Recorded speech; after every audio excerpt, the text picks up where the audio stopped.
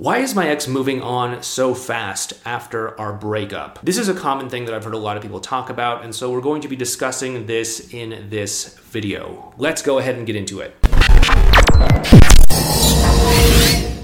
Hey there, it's Clay with modernlove.life. And one thing that I've noticed a lot, especially in recent times, I've been doing this since 2009, and one thing I've noticed sort of at an accelerating rate is that people's exes are getting into new relationships much more quickly these days than they were, 10 years ago or so. There's a couple things that are going on, psychologically speaking anyway.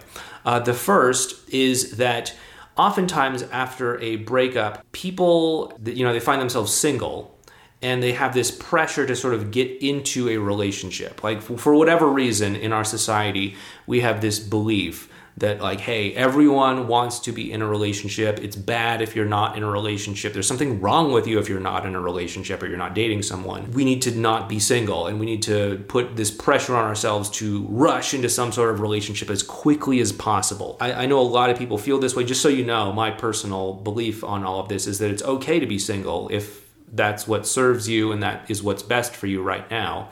It's also okay to be in a relationship. It's also okay to be dating. It's also okay to be wherever you are. But there's nothing wrong with being single. And it's totally okay if you are that way. I don't want you to feel as if there's this external judgment being placed upon you that there's something wrong with you if you're single, because there's not, unless you just genuinely want to be in a relationship. But I don't want you to take on this belief from other people that says oh, hey, yeah, oh gosh, I've been single for, whatever, X months or X years or whatever. Geez, there must be something wrong. If you're feeling totally fulfilled and satisfied, that's okay. But for whatever reason, there is this external pressure on a lot of people, and your ex may feel this, and it may cause them to go out and get into some sort of new relationship or to date very quickly. The second thing that could be causing this, by the way, is this sort of moving on race that a lot of people feel after a breakup. Now, of course, there's all that external pressure that I just talked about, but also, for whatever reason as well, too, we sort of feel this societal pressure that okay, there's a breakup that's happened. Now we got to go on this race to find out which one of us is going to move on the fastest, which one of us is going to get into a new relationship first, because if I get into a relationship first before you, then that means that, I'm a more desirable person and that I win, or that, you made some sort of breakup, made some sort of mistake by breaking up with me or something like that, right? And so there's often this sort of race implicitly understood or spoken between two people after a breakup that says, hey, we need to try to get into a relationship as quickly as possible to compete with one another to see who could be in a relationship first. Is that something that you've experienced, by the way? Go ahead and leave a comment down below letting me know if that's something that you have experienced during this whole breakup process, this whole pressure to either be in a relationship as quickly as possible or to move on from your ex in order to sort of compete with them. Go ahead and leave a comment down below. Most of the time, this and maybe other factors as well too are a huge setup for, of course, rebound relationships. Being emotionally unavailable after a breakup is really common. Most people are emotionally unavailable in some capacity after a breakup because, breakups can be emotionally devastating experiences for a lot of people. It's understandable. You might have some big feelings that come up as the result of that.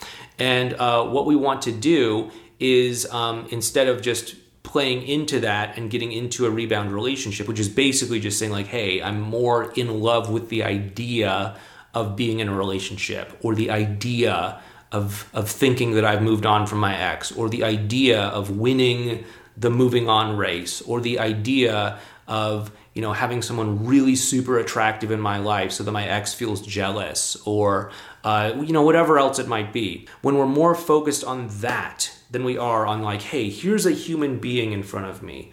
I feel this person's soul. I feel this person's heart. We're so connected. We're so vibing with one another. We have so much in common. We have these compatibilities. We have this shared vision of life. When you're more focused on the idea than this natural, organic relationship, then you're setting yourself up for a rebound relationship because of emotional unavailability. We've had a whole video playlist on emotional unavailability. Please go ahead and check it out right up there. It's very complex and difficult, as well as a video playlist on rebound relationships as well too. Go ahead and check those out up there as well too.